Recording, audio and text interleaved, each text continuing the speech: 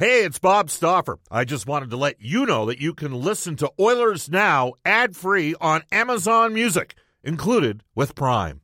Another day is here, and you're ready for it. What to wear? Check. Breakfast, lunch, and dinner? Check. Planning for what's next and how to save for it? That's where Bank of America can help. For your financial to-dos, Bank of America has experts ready to help get you closer to your goals. Get started at one of our local financial centers or 24/7 in our mobile banking app. Find a location near you at bankofamerica.com/talktous. What would you like the power to do? Mobile banking requires downloading the app and is only available for select devices. Message and data rates may apply. Bank of America N.A., member FDIC. When you need mealtime inspiration, it's worth shopping Kroger, where you'll find over 30,000 mouth-watering choices that excite your inner foodie. And no matter what tasty choice you make, you'll enjoy our everyday low prices, plus extra ways to save, like digital coupons worth over $600 each week. You can also save up to $1 off per gallon at the pump with fuel points. More savings and more inspiring flavors make shopping Kroger worth it every time. Kroger, fresh for everyone. Fuel restrictions apply. Portions of the Oilers Now podcast are brought to you by ProAmSports.ca. 6:30 CHED and the Edmonton Oilers Hockey Club present the show that is everything Oilers. Oilers Now with Bob Stauffer. Brought to you by Digitex. Office Equipment Solutions North America wide? Yeah, Digitex does that. Digitex.ca on Oilers Radio. 6:30 CHED.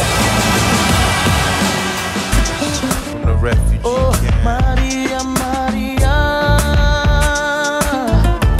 She remind me of a West Side Story. Growing up in Spanish Harlem.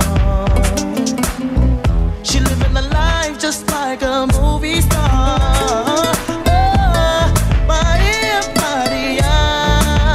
Maria. Maria. Carlos Santana bringing us back on Oilers Now.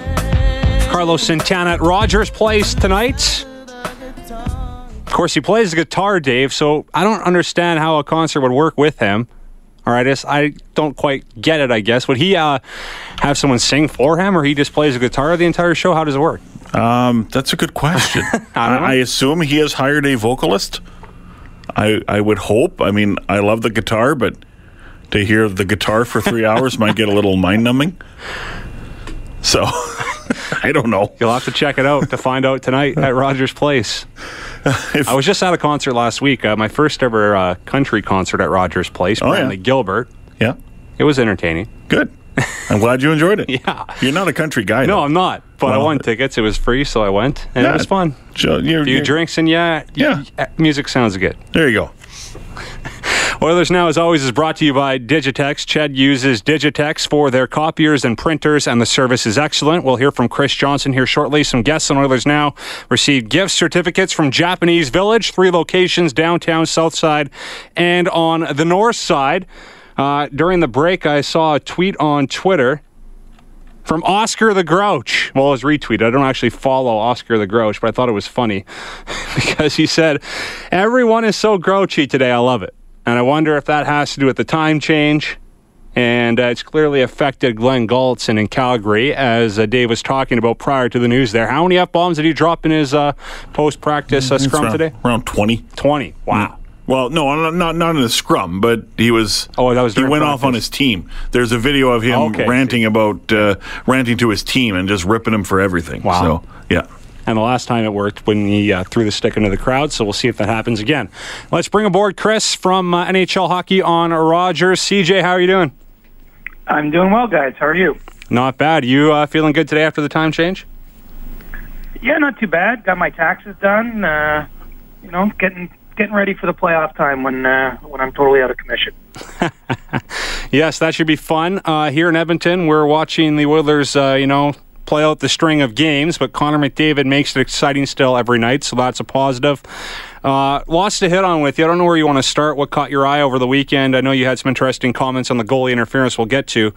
Maybe just from afar, your take on the Oilers here and what you're watching for down the stretch. Well, I mean, obviously it's a tough spot. I mean, when no one expects your team to be where they're at, it's hard to find positives, I think, at this time of year. Certainly a chance for some players to try to put themselves on the radar going forward. But, at this stage, I think most people, at least from afar, are fast-forwarding to what happens in the off-season because, it wasn't really a trade deadline period where, there was an opportunity to shift things. But I think it should be a busy off season around the Oilers and see if everyone's jobs remain intact and how they can move forward from a season I don't think too many people saw coming. Well, what do you think happens in terms of the hockey operations? Does it stay the same? Do Peter Chiarelli and Todd McLellan both come back, or what does it matter? I guess what happens down the stretch. Well, that might matter a little bit. I mean, my sense of things is that they really wanted to get some stability in there.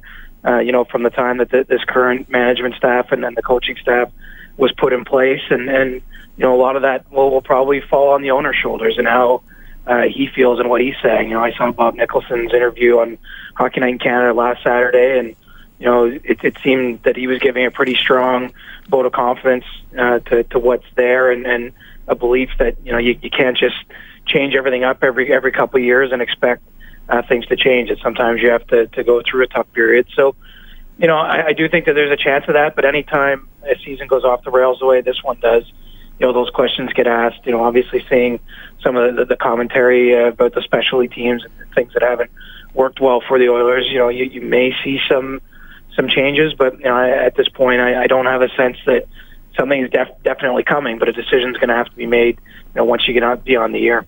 Yeah, I think Bob and John were just talking about that as well when I asked them a similar question, that right now stability is the key from Bob Nicholson, or what he's looking at. And I know Wayne Gretzky, we had him on Oilers Now last week, and he talked about how, it's a quick turnaround for a number of teams. He mentioned LA, they're in the hunt after missing last year. You can look at Colorado as well. They go from the bottom to the top. And that leads me to asking you about the Hart Trophy. I've been asking fans about this, and we're going to do interaction later. Should Connor McDavid be in the mix, Chris? Or, the fact that the Oilers are missing the playoffs, does that sort of take them out of it? And when you look at a player like McKinnon, if he gets his team into the playoffs, does that help him win the Hart Trophy? Who would be your top vote getter right now? Well, certainly Connor's in the mix. I mean, I don't know how anyone could exclude him, simply because of the playoffs, because to me, it's not his job to construct a roster. And the fact that he's still been one of the best, if not the best players in the league this year, despite not having as much going on positively around him, I think it's in some ways a roundabout feather in his cap. And, I take the awards voting maybe a little bit more literally than some of my colleagues. I mean, there's nowhere in the description of what you're supposed to be choosing about the player most valuable to his team that suggests that playoffs are part of it. I'll say similarly, a couple seasons ago, when Connor played 45 games or whatever it was as a rookie, I gave him my number one Calder vote because I thought he was the best rookie in the league, and some people held it against him that he didn't play the full season and voted Artemi Panarin instead. So to me, I think he's right there. I mean, it's hard to ignore what Nathan McKinnon's done. The last I checked, he was leading the league in points per game, and if that continues and he gets Colorado in, he missed a short bit of time with a shoulder injury there a week or two ago. But, I do think that he's there, but there's a lot of good choices. I mean, the reality is sometimes we want to fast forward these discussions, and probably what happens over the next 4 weeks is going to have an impact on that award. Maybe a little bit less for Connor, but I think possibly Taylor Hall or Nathan McKinnon, someone who elevates a team that many didn't expect into the playoffs, will get a little bit of a bump. But I think that the voters are really missing the plot if they're excluding Connor simply by the fact it's been a tough season for the Oilers. We're joined by Chris Johnson from NHL Hockey on Rogers. One of the reasons I wanted to bring you on, Chris, was on Saturday or during Saturday's headlines, you reported that NHL players and coaches, of course, have been vocal about the goalie interference, and it seems like that's a trend. Cam Talbot, of course, from an Oilers standpoint, was upset not too long ago. Mike Babcock as well. Mike Sullivan. So it seems like it's a trend with coaches, players, the media wondering and criticizing what is goalie interference, and you reported that the NHL isn't really happy about that. They want everyone to sort of be quiet on the matter. So what else can you tell us on that front? Well, a week from today, the GMs will have the first of a 3-day meeting in Florida, and this will be much discussed, I think, both behind closed doors and obviously in the media. Really the message that I got from the hockey ops department is that the GMs and coaches wanted this. They initiated the idea that you could have this sort of challenge I think against the league's better judgment. It's something that, Gary Bettman was on record as saying he didn't think that it would cause more problems maybe than it might solve. And, perhaps with a bit of, time to reflect on it, the commissioner could be right because, obviously these are discretionary calls and, I don't think there's anything that we could say is consistent out there in terms of what we see with, what could be a goal one night and isn't another. But the feeling from the hockey ops department was that, okay, you guys wanted this. It's up to you to work through it with us to get it right. And that by, coming out publicly every time a call goes against you and, casting more doubt on the system, that you're not actually helping. That wasn't taken too well, judging by my Twitter feed afterwards. But that's the feeling in head office. And I think that this, we have to remember, is a bit of a political issue, a political animal behind the scenes. I mean, when they first brought in the coaches' challenge, there was some discussion about potentially having the hockey operations department in Toronto, the video room, make those calls. At the time, the feeling was they didn't want to take them out of the hands of the referees, and I think it remains that way today. But that then leads to the point where I think the discretion comes in, and I'm not sure we'll get to a stage where everyone is totally happy. And I don't see a magic cure here. But I do think that getting everyone a little bit more on the same page would be a start with it. And, certainly I don't get any sense they're going to take this out or anything like that. So, that you want to get to a better spot where there isn't maybe so much distrust in the system because, as the Oilers saw last year, I mean, that you can get some big goals either called back for you or that stand up against your team that you don't believe should count. And not really understand why. So I think that this issue will be really under the microscope over the next week and a half as they go through those discussions. And I think the league wants the GMs and the coaches to be part of the solution rather than holding up the flashlight and complaining about everything. Yeah, I get why they sort of want everyone to stay on the same page here, but at the same time, like if that happens in the playoffs for Dumoulin. Like, how is that not a goal, Chris? If that happens in the playoffs, I think there'll be another storm all over the media and throughout the coaches and whoever's involved in that certain play. It just seems like with the playoffs around the corner and so much uncertainty right now, it could get ugly. It could, I think the league knows that. They've the same regime that lived through the whole Brett Hull thing, many years ago, 2 decades ago, and it's not necessarily all that different in terms of. There being a lot of doubt about this, and that's everyone's worst nightmare is an overtime goal that decides the season or even decides a series. I mean, really deciding any game of a series is probably too much. Given how close it is in the playoffs and how each goal matters. Usually, we're seeing lower scoring tight games when you get to that time of year, and it's a tough spot. And I do wonder if the inevitable outcome down the road. I don't think it's going to happen next week by any means, is that, you have hockey operations making these decisions. It might be one way to get a little bit more consistency in the process, whereas, we have 100 officials, give or take, that are, reviewing the calls as they currently are now and making those decisions. Maybe that's one way to get it there, but, I can't shake the idea that goalie interference is a little bit in the eye of the beholder with or without video review, and that, there's no way really to keep everyone happy with this. And, at some point, we might just have to live with the fact that there is, some doubt about it. It's not that different than the NFL where, I know it as a Dallas Cowboys fan a couple years ago, there was a big catch in the playoffs that was called not a catch that they've since now said in reverse should have been a catch. I mean, sometimes there is that element at play in sports now that we have review, and I don't see a way to really put the toothpaste back in the tube here.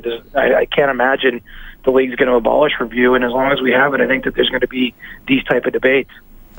Quickly, Chris, on the Toronto Maple Leafs, what's the latest on Austin Matthews? He continues to skate with the team, and my sense is that they're really taking it pretty easy with him. He's coming up on 3 weeks since he's been out. Was given behind the scenes a 2 to 3 week timeline in his recovery, so. I wouldn't be surprised if we see him maybe this weekend. Perhaps they'll push it to next week, and just wanting to be sure that his shoulder is totally in a position where he's comfortable because, he hasn't yet taken contact in practice. And obviously when he gets back, he'll be jumping in, certainly by the time the playoffs arrive, into a time of year where the Bruins, who it looks like the Leafs will face, will definitely be finishing their checks on him and wanting to play him physical. So, I think the Leafs, with this sort of strange playoff format, have are locked into third, both positively and negatively. They can't really be caught, and I don't think they can catch the Bruins ahead of them. So they're gonna be extra cautious with Austin at this time, and just try to have him in the best shape possible when the playoffs arrive. Yeah, and with the Bruins, without Bergeron or McAvoy, I would assume they would be locked into second. They're only 6 points back with a couple of games in hand on Tampa Bay, but Tampa's going red hot right now. So I'd assume it's Boston, Toronto in the playoffs. That should be a lot of fun. So it is interesting to see what the Leafs end up doing here with Matthews. I'm sure you guys are following Boston closely as well out there in Toronto, Chris. What's the latest on Bergeron and McAvoy? Will they be back for the playoffs? Well, Bergeron, I would think for sure. He was given a 2-week timeline a little bit more than a week ago. He's got a small fracture in his foot. I'm led to believe it's the kind of thing he could probably play through if he had to. If it occurred during the playoffs, he'd probably be one of those guys who doesn't take any skates and is getting treatment and is somehow gutting it through the games. So in his case, I do get the sense the Bruins are also just, being careful because they have the option to be. McAvoy's a little bit less clear. He had a 4-week timeline on his injury, and at that point, we'll just see how he responds. I think that we'll see him on the ice when the playoffs start. The question will be how close to 100% is he, and how effective can he be? Because obviously, skating the puck and feeding the Bruins transition game is a huge strength of his. He logged a lot of minutes for them this season, and he's a really big, important part of what they do. I think that there's a little bit more concern in his case just about how his recovery goes here, but it's too soon to say what impact that will have, what bearing it'll have on the playoffs. But it's funny when you're in a situation the way the Atlantic Division is, because I agree with you. The Lightning look pretty comfortable to take the division, and they're waiting to see who grabs the wild card spot to play them. The Leafs and Bruins have really kind of known in the back of their minds they're probably playing each other since December, and so you have, rather than a playoff race here, I feel like it's a little bit more jockeying behind the scenes to make sure your team is best positioned to give its best in the second week of April when things get going for real. And I do think over time we'll see the NHL change this playoff format because of it, because it's kind of sucked some of the drama here out of the last few weeks of the regular season. Yeah, it's interesting because you look at the Metro, everything's still up in the air there. Then the Atlantic, everything's set in stone. So just shifting over to the Metro quickly, Chris, what's your take on that division? Of course, Pittsburgh going for the three-peat here. Washington, always good in the regular season. I don't know if they have the horses to go on a run, but maybe this is the year they surprise everyone and do it because no one's thinking they can. And then Philadelphia is in the mix and New Jersey in the hunt as well. So what surprised you, I guess, the most in that division? Well, the fact that it's so wide open is probably a surprise, and Pittsburgh's put together a nice run really since the start of January, but there's some question marks there. Matt Murray is out right now with a concussion, and without him, they've really had some spotty goaltending, even with him, frankly. He's had some good runs himself, but he hasn't had a season like you'd expect. He dealt with the unexpected loss of his dad.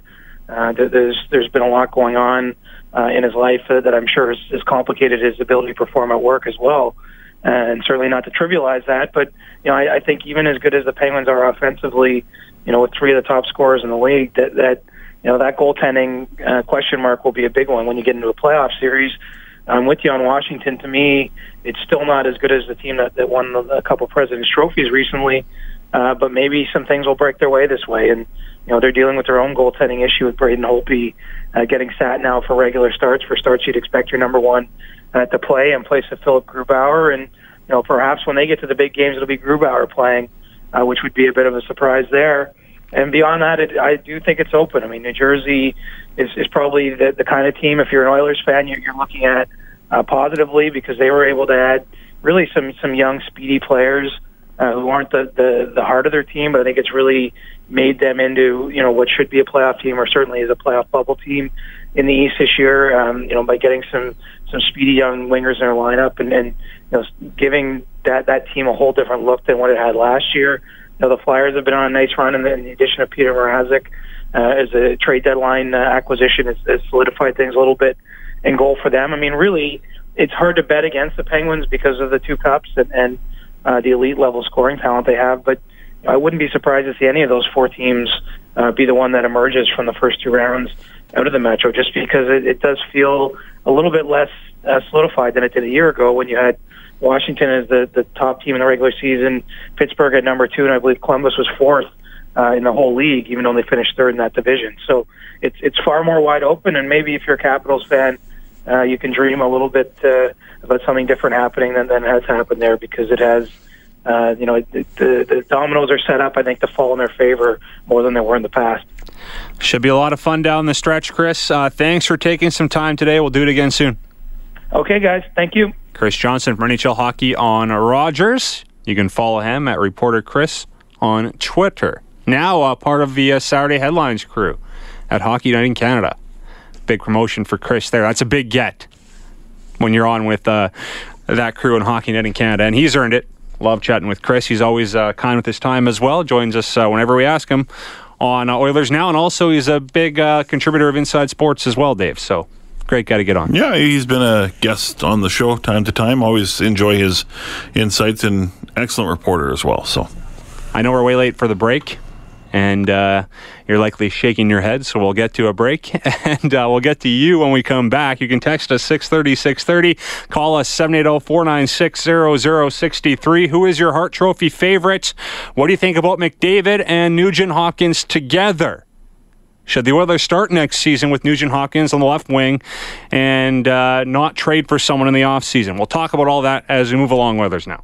When you want to fly your Oilers colors with fan gear or outfit your fan cave, there's only one place: ProAmSports.ca. Jerseys, apparel, headwear, and memorabilia from your favorite players and teams. Whether it's the NHL, the CFL, the NFL, MLB, or more, Pro-Am Sports are your fan cave specialists. And if it comes with a Pro-Am Sports Certificate of Authenticity and hologram, you know it's 100% authentic, hand-signed memorabilia. So no matter who you cheer for, Pro-Am Sports has got your guy. Visit their Edmonton showroom on St. Albert Trail. Fill your fan cave at ProAmSports.ca. That's ProAmSports.ca.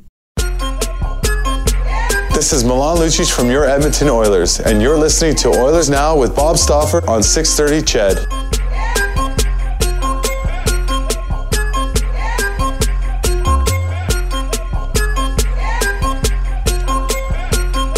Back here on Oilers Now, 128 in Edmonton. Let's get to Stauffer Trivia. Brought to you by Mr. Lube. Winter driving begins at Mr. Lube, Canada's leader in car maintenance. The Oilers have beaten the Flames in 7 straight meetings. So we're going to go back to the last time the Flames beat the Oilers. It was during the 2015-16 season. The Flames shut out the Oilers 5-0. At Rexall Place. Who was in net for the Flames in that game that shut out the Oilers? Give us a call, 780-496-0063. A $50 gift card to Mr. Lube on the line. But first, the 1:30 news with Eileen Bell. We'll be back with your phone calls after the news.